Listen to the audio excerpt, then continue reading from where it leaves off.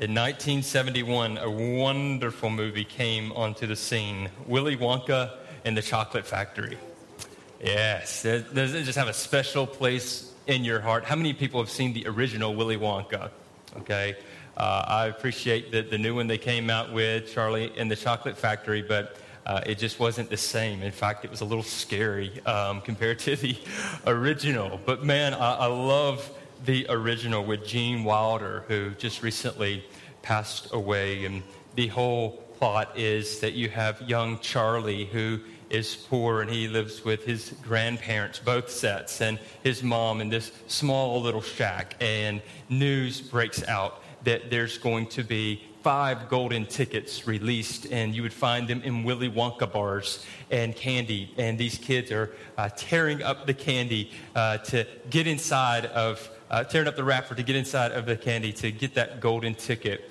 And Charlie is one of those who receives the golden ticket. And there's this mysterious man who comes and whispers in his ear, and we're wondering what he's whispering the whole time. And later we find that out. It's all about gobstoppers. But the best scene to me in this movie is when they open up the door and they enter into the chocolate room. You see the chocolate waterfalls, and you see all the candy in this land. And Gene Wilder begins to sing, "Come with me and you'll see, world of pure imagination." Now I got it stuck in your head, so you're going to be singing it the whole rest of the time?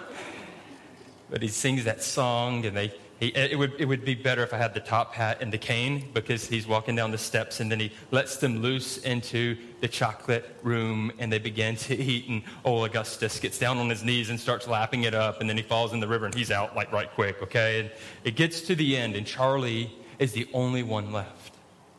And it's Charlie and his grandpa, and they're walking with Willy Wonka to the door. And Willy Wonka says, "Well, have a good day. We'll see you later. There's the door. You can see your way out." And he goes into his office, and that's it. Like, story over. And you're going, hold on, wait. Charlie gets his lifelong supply of chocolate, which I don't think is very healthy, by the way, but that was the whole premise, right? And so they go into Willy Wonka's office, that weird office where everything was like a half clock and a half sink and a half toilet and everything. And there's Willy Wonka at his desk, looking rather distraught and frustrated. His hair all out to here. And we kind of get to see behind the scenes of Willy Wonka. And at that moment, the grandpa goes and he says, "Hey, what about the lifelong supply of chocolate?" And then Willy Wonka looks and he informs them that they broke the rules of the fine print that they had to sign at the very beginning. And one actually asked, they said, "What does that say?" He says, "No bother, just sign, let's go." And they moved on. But in that fine print, there were rules. And Charlie had broken one of those rules. And he breaks out his photostatic copy and a magnifying glass. And he says, "Under section 37B, signed by Charlie, it states quite clearly that all offers shall be null and void if I, the undersigned, shall forfeit all rights, privileges, and licenses herein and herein contained, etc., etc. Fax mentis insidium gloria compum, etc., etc. Memo bis punter delicatum." It's all there, black and white, clear as crystal. And he tells him what he did. "You stole fizzy lifting drinks. You bumped into the ceiling, which now has to be washed and sterilized. So you get nothing. You lose. Good day, sir." And at that point, they begin to walk away. And the grandpa looks at him and says, "You're a crook. You're a cheat and a swindler. You're an inhumane monster." Wonka looks back at him and says, "I said good day." And they begin to walk out. And at that moment, we're thinking, please don't end on that note. And there's little Charlie who comes back in, and he puts the little gobstopper on the table. And then we know that that was the whole big deal. He wasn't going to give away the secret of the gobstopper. And hooray, they go in the glass elevator, and boom, up through the roof. And magically, they weren't harmed at all. And then Charlie is given the chocolate factory for the rest of his life. End of story. Here's what I want to point out in that fine print. We're so good at labeling our own fine print. We say things, but yet it comes with the fine print. And we're good at being dishonest while appearing to be honest. And this is the point where we get to the third woe today, and that is evading the truth. So the first two woes, we're looking at 7 woes here in Matthew chapter 23, if you want to turn there right now. But the first woe that we looked at was shutting the door. This was to the scribes and the Pharisees that were shutting the door of the kingdom of heaven into the faces of the people. And they were saying Jesus is not the way. And so they're shutting the door of the truth, as if they're standing there blocking, will not let anyone go through. And then the second woe, which we looked at last week, was false identity. That even if you go across sea and land, go on your mission trip, but you can do more harm than good, even when you put a lot of effort into it. And so they were developing a false identity, that people thought that they were good with God, that they were okay, but that was false. So we declared that a false identity. And we said that your identity is either in the first Adam or the second Adam, and how we hope it's in the second Adam because that's Jesus Christ. And then today, we come to the third woe, which is evading the truth.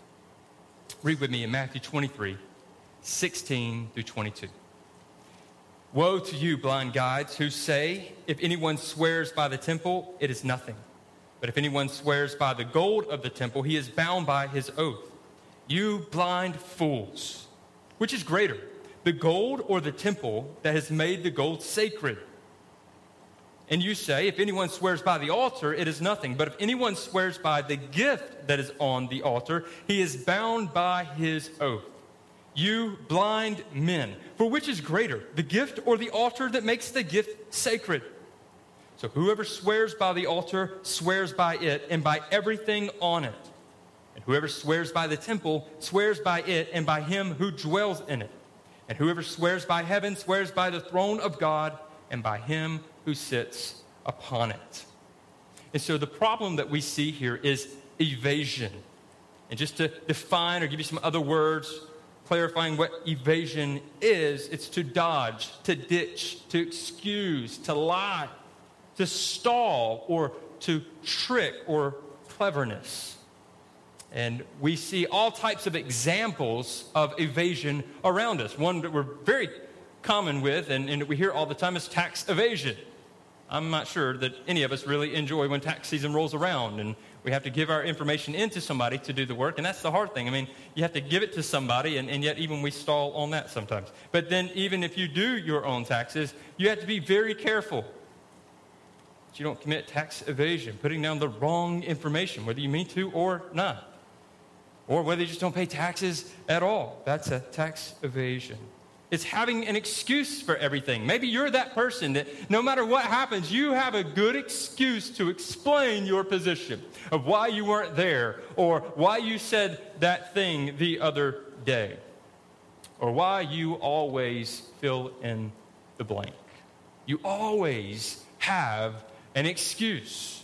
Why we can't be on time? Well, there's heavy traffic in town. I mean, that's true of Valdosta, but if you've lived in other places, it doesn't seem to be really that good of an excuse. Always having an excuse or finding loopholes in the system, like we were talking about the fine print in Willy Wonka's chocolate factory. Or there's also another term called puffing. And I learned this by talking with one of our men in the church who is a lawyer. And did you know that in Georgia, any statement made in settlement negotiations is not admissible in court? So 90% of cases are settled before they ever go to court these days. You gather together privately, and there's a good intent behind this. It's to encourage settlement cases. So you'll see more of these. So you don't actually have to go to court to settle things there. Parties can be frank without worrying that something they say will be used against them later in court. So this creates quite the situation. Unintended consequences is you get a lot of exaggeration or statements that aren't quite true because you can say something there, but then if it goes to court, you're not bound by what you said there. You don't have to answer to it. So there's this term puffing. The attorney can get away with saying things that aren't quite true because it's mere puffing to build up their case to settle, and they know it cannot be used against them later in court. So say, for instance, someone injures their back. And they're not planning to get surgery, but they say there in the settlement that they are going to get surgery, and it's going to cost $50,000. Although they're not planning to receive surgery, they say that they are. And if it goes any further to court and they bring this up once again, they say, I didn't say that. Well, that's not true. You're not held by it. You're not held by it. And once again, we find ourselves in situations where people call us onto the carpet and we say, I didn't say that. And for the Pharisees, that was them. They would say things. They had very specific ways of making an oath. They would not make an oath by the altar, by the gift on the altar, or not by the temple, but the gold of the temple. And then they would come back and say, no, I can get out of this because I'm not bound by that oath because I didn't make it by the gold on the altar. There were loopholes, ways of getting around an oath, getting around speaking the truth, and convincing themselves that this lying was okay. Maybe you've convinced yourself that lying is okay. And I get the sense that when we talk about lying, that we think that's really not a big deal, but I think it's a lot bigger deal than maybe we realize. That there are people who have a lying tongue, and they're so accustomed to it, they don't even realize that they're lying anymore, or that there's no conviction when they lie.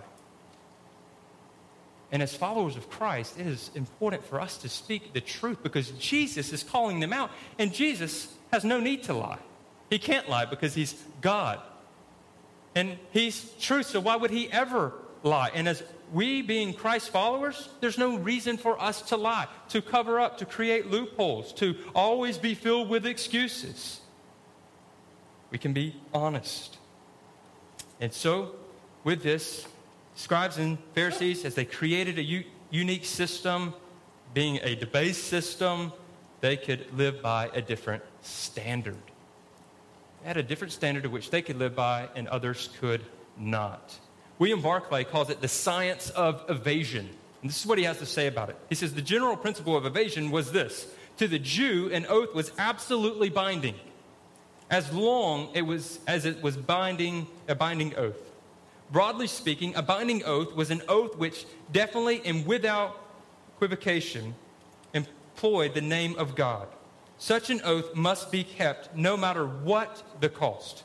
Any other oath might be legitimately broken. Here was the idea. The idea was that if God's name was actually used, then God was introduced as a partner into the transaction. And to break the oath was not only to break faith with others, but to insult God. So they would say that if you're swearing by the gift or if you're swearing by the gold, then God's not involved in that. He's only involved if it's by the temple or by the altar, these things. It says, woe to you, blind guides, you blind fools, you blind men. So 3 times he says that they are blind. When they're the ones to have the insight, when they're the teachers of the day. And he's saying, you're the blind guides. You're the blind leading the blind. That whole statement came from Jesus. Matthew 15:14. Let them alone. They are blind guides. And if the blind lead the blind, both will fall into a pit. And that's exactly where they're leading people. To a pit of destruction. And Jesus didn't come to lead people to a pit of destruction. He came offering eternal life, giving of himself. The way, the truth, and the life. But you see, their blindness had nothing to do with their eyes and everything to do with their minds. He's not saying that physically you're blind. He's saying, no, spiritually you are blind, and it deals with your minds. 1 Corinthians 4, verse 4. In their case, the God of this world has blinded the minds of the unbelievers to keep them from seeing the light of the glory of Christ, who is the image of God. My dad used to make this statement when he'd ask me to go get something, and I'm looking, I'm going, where is it? I don't see it. And then he comes up, and he picks it out, and normally it was right there in front of me. And he was saying, son, if it were a snake, it would have bit you. And here is Jesus standing before the Pharisees. And he's saying, if I were a snake, I'd bite you. I'm right here. I'm right here, and you don't see me. 1 Corinthians 4:4, in their case, the God of this world has blinded the minds of the unbelievers. Do you know that Satan blinds the minds of unbelievers. He is at work doing that. You say, oh no, I'm free to do whatever I want to. I can make my own decisions while you're blinded by Satan.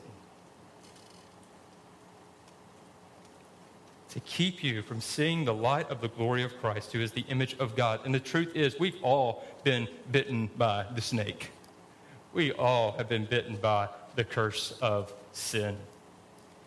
We are all blinded by sin. So are we without hope? No, because Jesus came to bring renewal to the depraved mind. That's what he came to do. In Romans 12:2, do not be conformed to this world, but be transformed by the renewal of your mind, that by the testing you may discern what is the will of God, what is good and acceptable and perfect. So do you see the comparison of the two? Satan is blinding the minds. Jesus transforming, renewing the mind. Is your mind being renewed by Christ today? Or do you have a blinded mind held in the grip of Satan? The science of evasion is not good and acceptable and perfect because it is not in line with the will of God. We are not to evade the truth. Barclay goes on, he says, the whole idea of treating oaths in this way, the whole conception of a kind of technique of evasion is born of a fundamental deceitfulness. The technique of evasion may suit the sharp practice of the world, but never the open honesty of the Christian mind. So no one has to teach us how to lie, but we need to be taught how to share the truth. We need to be taught how to be honest because we get it natural. When we lie, when we say something we don't mean. I'm looking at my 5-year-old the other day. We're sitting at the table and I hear him say something and I hear him say it word for word. I said, son, what'd you say? And he rephrased it and I said, no, what'd you say? And he rephrased it. I said, no, son, I'm just going to go ahead and tell you, I know every word you just said. I'm asking you to be accountable for what you just said. And now you're looking to me and you're not telling me the truth. He said, man, you're ratting out your son in front of everybody. Look, this is all of us. This is all of us. We all do this to some extent. We don't want to be held accountable for sharing truth. For things we've done, for things we've said, for things we've thought, things we've meditated on. Maybe the real us.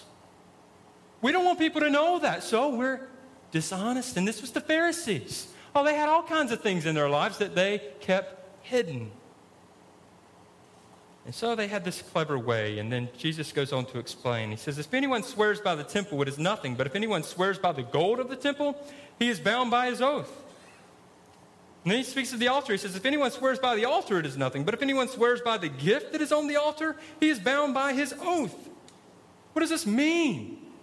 They considered that the temple was of God, but the gold of the temple was not. They considered that the gift on the altar was not of God. It was of man bringing this gift. But the altar itself was of God. So you had to make a distinction in order for them to get out of their oath. So I'll make a promise on that gift right there, but not on that altar. You understand what I'm saying? Just know what I'm saying. And then Jesus is coming along and he's saying, God owns it all. He owns the temple. He owns the altar. He owns the sacrifice. He owns the gold. Everything that you're mentioning here is under God. So you're breaking your oath. This is dishonest. This is trickery. This is not of God. So one thing we see is that it's failure to honor God. It's not letting your yes be yes and your no be no. Matthew 5:37, Jesus said, let what you say be simply yes or no. Anything more than this comes from evil. Now, there is value in making a covenant. You enter into a covenant relationship with Jesus Christ. This is not going to be broken because it's based on his truth, on his promise, on his word. You enter into a marriage as a covenant, not to be broken because it's held by the truth of God's word. We have covenants that we make. Nothing wrong with the covenant, but when we are living our lives and we always feel like we have to swear by something higher so that people will believe us, there's a problem. You should simply say yes when it requires yes and no when it requires no. Yet we blur the lines. We find our loopholes. We have our good reasonings for why we don't speak the truth. When you say yes, be yes, and no, be no, do you get this posture that it's praise to God? You are honest. It is a testimony of the honest God that we serve. But when we fail to honor God, it's due to our effort to honor self. It's lying for personal benefit. It's to save face. It's to evade a problem. It's to gain a material possession. Some commentaries believe that the gold that they're speaking of here is not the gold that was on the temple, but it was actual gold that was being brought to the temple. Actual money that they could collect for themselves for personal benefit, or that gift could be something for personal benefit, for material gain. Either way, I think there's a material gain by being dishonest. You're gaining something, you're holding on to something, which is the reason why you don't want to say what is true. Students, maybe you do this with your parents.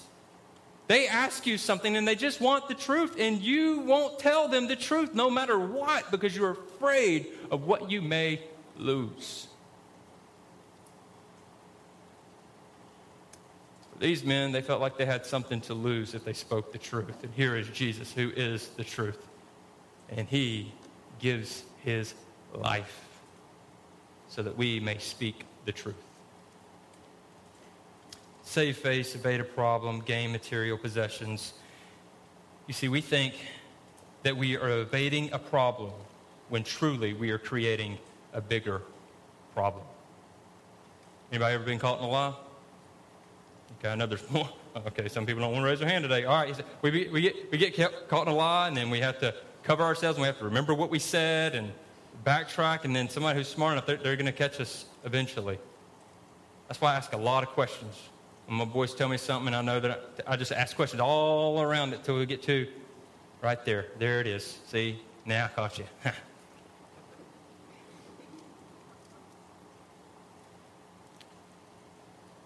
It's a bigger problem.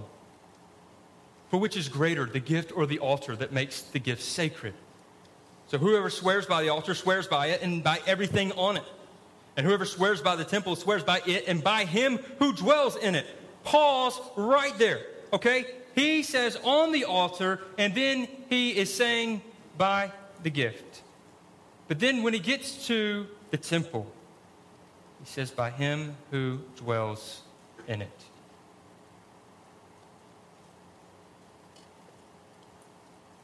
Because the temple is not about the gold that we bring. It's not about anything that we bring. It's about God. Him being honored, him being praised, him being lifted up, him dwelling among us. And whoever swears by heaven swears by the throne of God and by him who sits upon it. He owns it all. He owns it all. As Matthew Henry points out, Christ is our altar, our temple, for it is he that sanctifies all our gifts and puts an acceptableness in them. Those that put their own works into the place of Christ's righteousness and justification are guilty of the Pharisees' absurdity, who preferred the gift before the altar. Do you prefer material things over a relationship with God?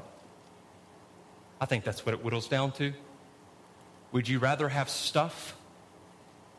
Accumulate stuff here on this earth, more and more stuff, because you know that when you get that next item, it does satisfy for a time being. And then you want something else, and then something else. Is that what you're going after?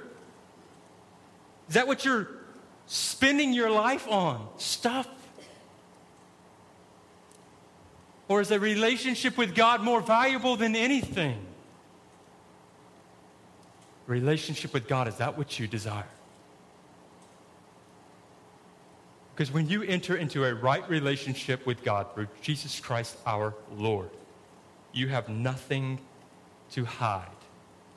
Because you come to him and you die to yourself.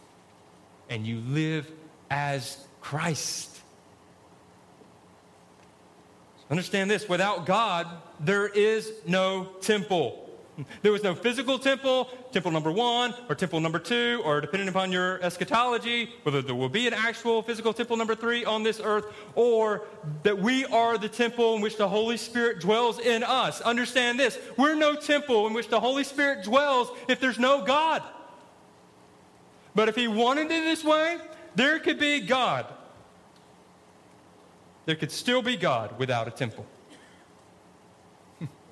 God is still God without you. God is still God without me.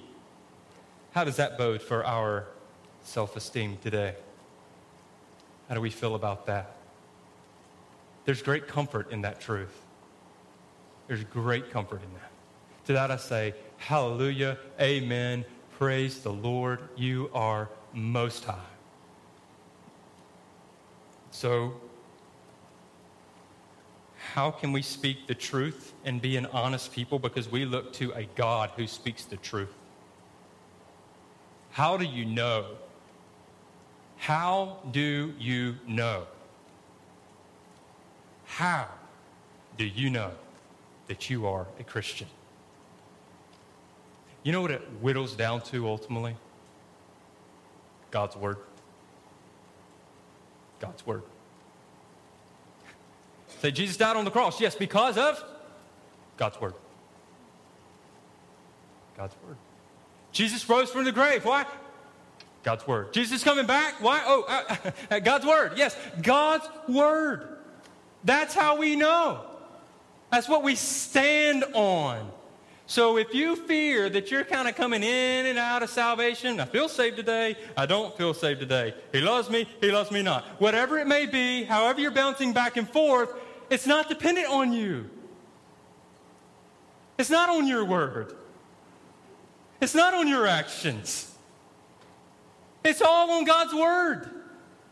And if you believe His Word, if you trust in Him, if you place faith in Christ Jesus and the good work that He has done, you are saved. Make the good confession today if you believe this. If you believe this in your heart, then say, Jesus, you are Lord. God, your word is true.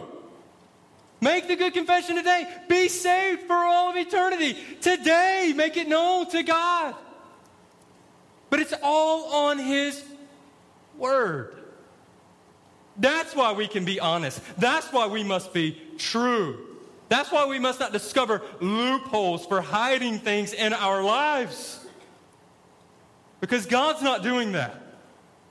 He is straightforward in what He has done, sending His Son, so we place our faith and trust in Christ. His Word is true. Paul writes a letter to the Corinthians, but they didn't quite get it. So he writes a second letter. It's called 2 Corinthians. We don't always get it first time around. So he writes another letter. This is what he says in 2 Corinthians, verse 1, starting in verse 15. Because I was sure of this, I wanted to come to you first, so that you might have a second experience of grace. I wanted to visit you on my way to Macedonia, and to come back to you from Macedonia, and have you send me on my way to Judea. I was vacillating when I wanted to do this. Do I make my plans according to the flesh? Ready to say yes, yes, and no, no at the same time? As surely as God is faithful, our word to you has not been yes and no.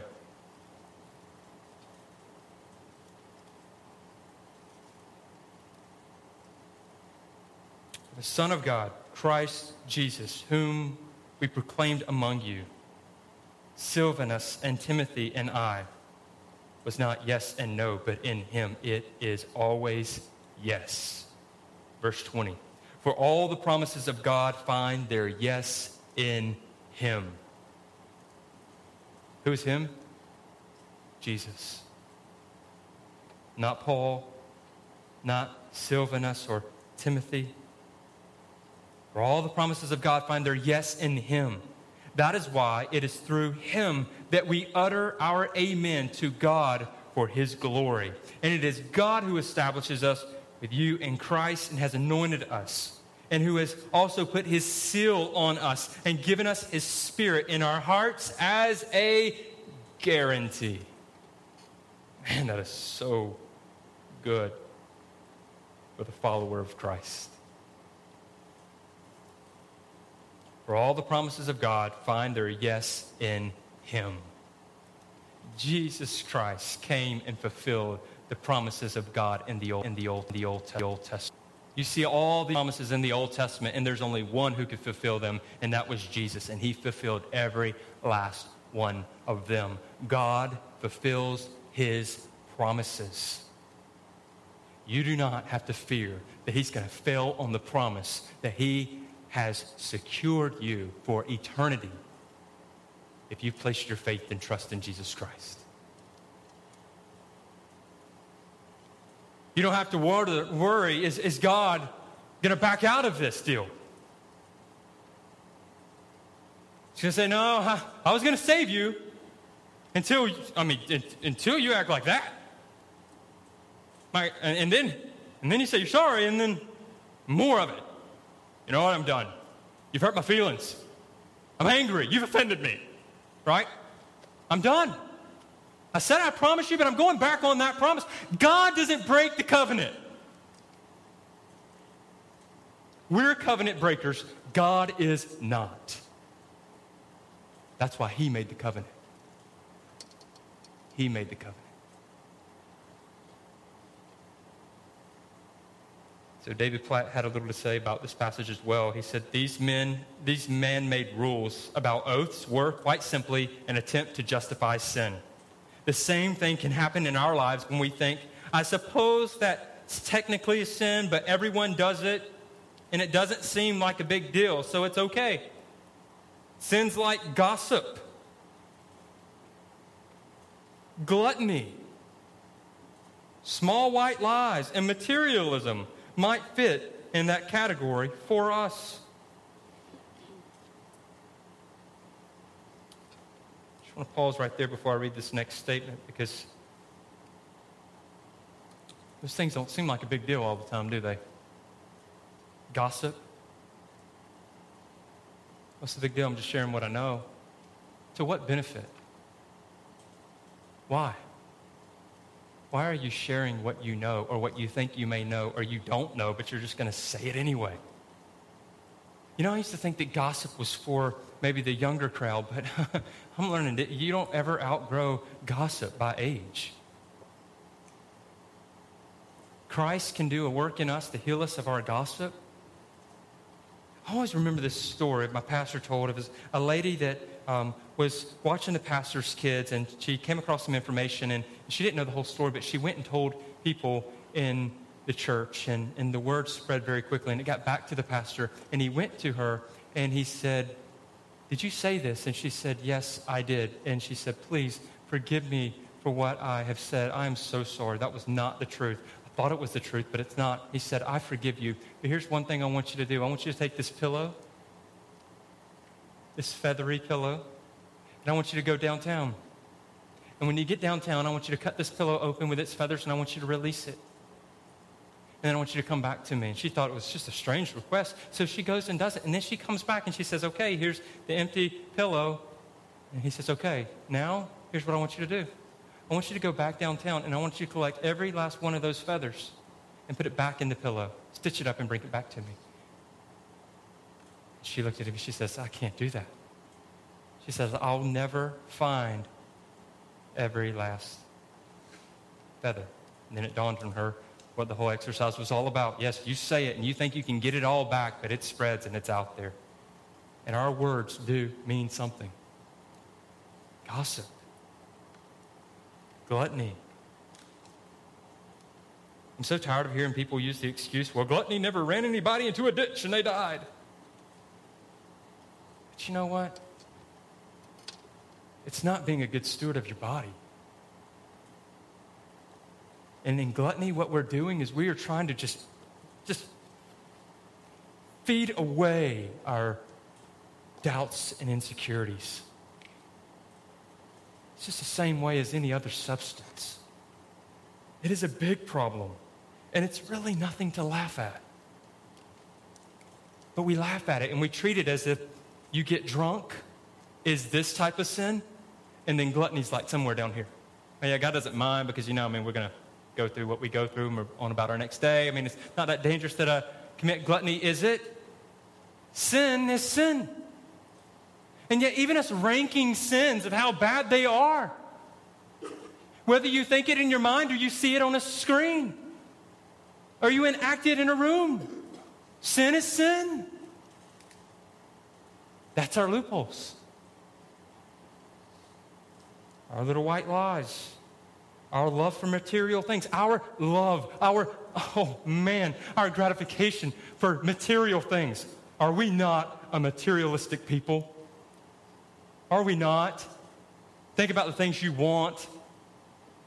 Think about the things you're not satisfied in right now because you don't have something material. Flesh. We are material people.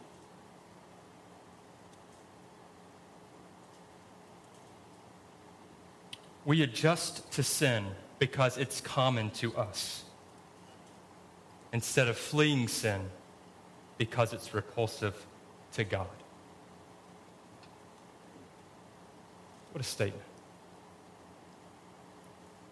So maybe, just maybe, in your life right now, there are certain sins that you're not disgusted by. You're simply not. You commit them and you just keep going. You're like, that's no big deal, whatever. Here's what you need to do. Here's what I need to do in these things. All of us is we need to pray, God, these things that disgust you, may they disgust me. Give me this disgust, Lord, for sin. Give me this hatred for sin. May I despise the sin. May I not entertain sin. May I not flirt with sin. May I not sit there and go, well, I don't know, should I, shouldn't I? Oh. Run. Lord, may I run from sin. That's what we need to be praying, because the truth is there's just some things we don't hate like we should hate. That's honesty. What if you got in your community groups and said, listen, this is a sin that I don't hate? I don't know what people would think of me. They can think what they want to think. Maybe your problem is that you care too much about what people think. That's why we're dishonest people. And the Pharisees cared every bit about people and what they thought about them. So they were honest as long as it was convenient. Here's some encouraging news. God is the truth. Amen? Are we unsure of that? I didn't hear you. Amen? Here we go. Yeah, God is the truth. Maybe we are unsure of that at times. Here's good news. God doesn't hide anything in fine print like Willy Wonka. God's not a crook. He's not a cheat and a swindler. He's not an inhumane monster. He is the truth. His love, His grace, His mercy, His power, all on display. God does not have to be dishonest with you. So how do we know? He didn't put it in fine print. He made it public. He sent His Son, Jesus. The Word became flesh. And He was public. He publicly lived His life. 3 years of ministry was public. He publicly died on a cross. He publicly rose from the grave. He publicly came and met with 500 witnesses who saw him with their eyes. And then they went and they lived publicly for the name of Jesus Christ. And more people lived publicly. And more people lived publicly. And you today live publicly for Jesus. And one day publicly, Jesus is coming back. He doesn't hide it in fine print. He doesn't have to, because he's the truth. There are no loopholes with this gospel. Man, when we believe this, we then go speak the truth. Church, we need to speak the truth. We need to speak the truth. There are about 90,000 other people among us in this community of Lowndes County that do not attend a local church. 90,000. Why don't you just go home today and start counting to 90,000 and see how tired you get? People need to hear the truth. But not only do they need to hear it, they need to see people living by the truth. Living by it. That what they say and what they do matches up together. We need to speak the truth in our community groups. We do. If you're dodging, evading a community group right now because you're afraid of the truth, repent. Look to Jesus. Confess. Because you need to be part of a community that speaks the truth, lives out the truth.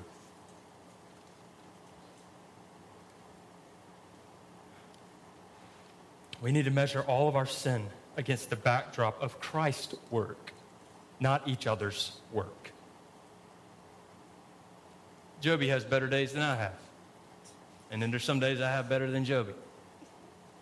It doesn't do any good, does it, Joby, if we compare our works to each other, right? It doesn't do any good. I appreciate a brother in Christ who will come to me and speak honestly. And I need to speak honestly to him. We need to speak honestly to each other. And measure our lives against the backdrop of Christ's work. Why? Because God is faithful. God is faithful. So listen. Maybe in your marriage right now, or in your home, you're looking to your spouse, you're looking to mom or dad or to your child and saying, well, they're not faithful, so you know what? I'm not going to be faithful. At work, well, nobody speaks the truth there. So I ain't going to speak the truth. Well, you know what? We live in a nation of dishonest people. Our leaders are corrupt. You know, what does it matter? Because God is faithful. God is faithful. So honor your word. There's no reason for us to evade the truth. Just as God honors his word, we are to honor our word. Don't desire to be tricky. No, be honest. Can I speak to parents for a second? This is something that's been heavy on my heart. You have children and you tell them you're going to do something, will you do it? Will you do it? If you tell them you're going to hang out with them, will you hang out with them?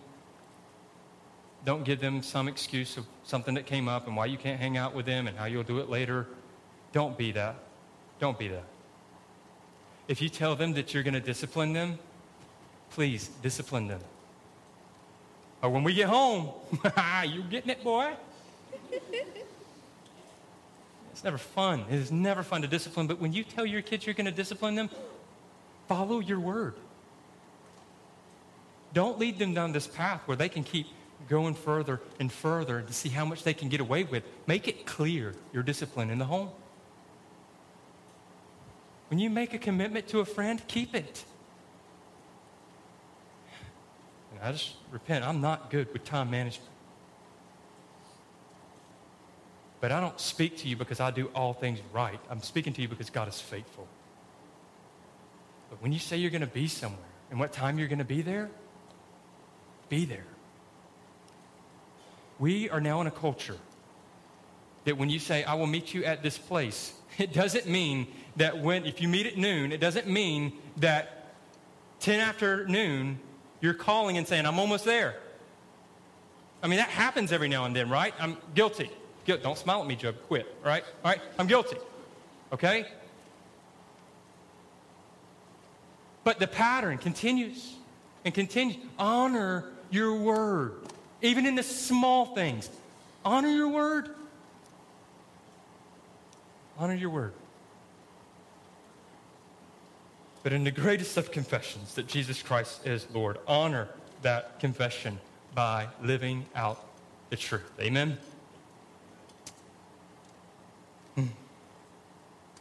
And if you have something to hide, the best thing to do is to confess that sin. It may be painful. It may hurt. But we confess our sins one to another so that we may be healed. Let us not evade the truth, but uphold the truth as we look to Christ's example. If you're here today and you do not have a relationship with Jesus Christ, what you've heard today, you can live out the truth because of what Christ has done. If you believe what he did on the cross, make the good confession, Jesus is Lord. You want to check that on your connection card today and say, I want to know more about following Christ, or today I made the good confession, whatever, you put that there. We're going to be situated in the room. We're going to have some pastors up front and some in the back and some counselors. If you want to come talk to us right now, we make ourselves available. Come talk with us about following Jesus. If you are struggling right now, and maybe this really hit something with you today, I don't ask you to come forward and rededicate your life. We don't do rededications here at Perimeter Road Baptist Church because I don't believe that the Bible supports rededication. I'm just going to tell you what Paul says. Get up and keep going. Get up. Keep running the good race. If you need help, and I'm so serious on this that if you need counseling because you are struggling with telling the truth, come see us. Me, the staff, your community group leader, come see us. To the Christ followers in this room, follow faithfully this week. I hope this word is an encouragement to you, a challenge. Let us go forth and make disciples. Let us pray. Father, thank you for this time. And Lord, we thank you that we can stand boldly in the truth. We don't have to be like the Pharisees and the scribes thinking of ways of how we can get out of our word. Lord, your word is true. May we hold to our word. May we be Christ-like examples as we go day to day. Lord, this message hits heavy on my heart. Lord, I ask you, forgive me where I fall short, Lord, of not honoring you and honoring your word. Lord, may we be a people that take this serious. But may we have such great hope in knowing that we can live out the truth and there can be healing. That we don't need these loopholes. We have the gospel. We have Jesus Christ. I ask that you work in this room at this time in Jesus' name. Amen.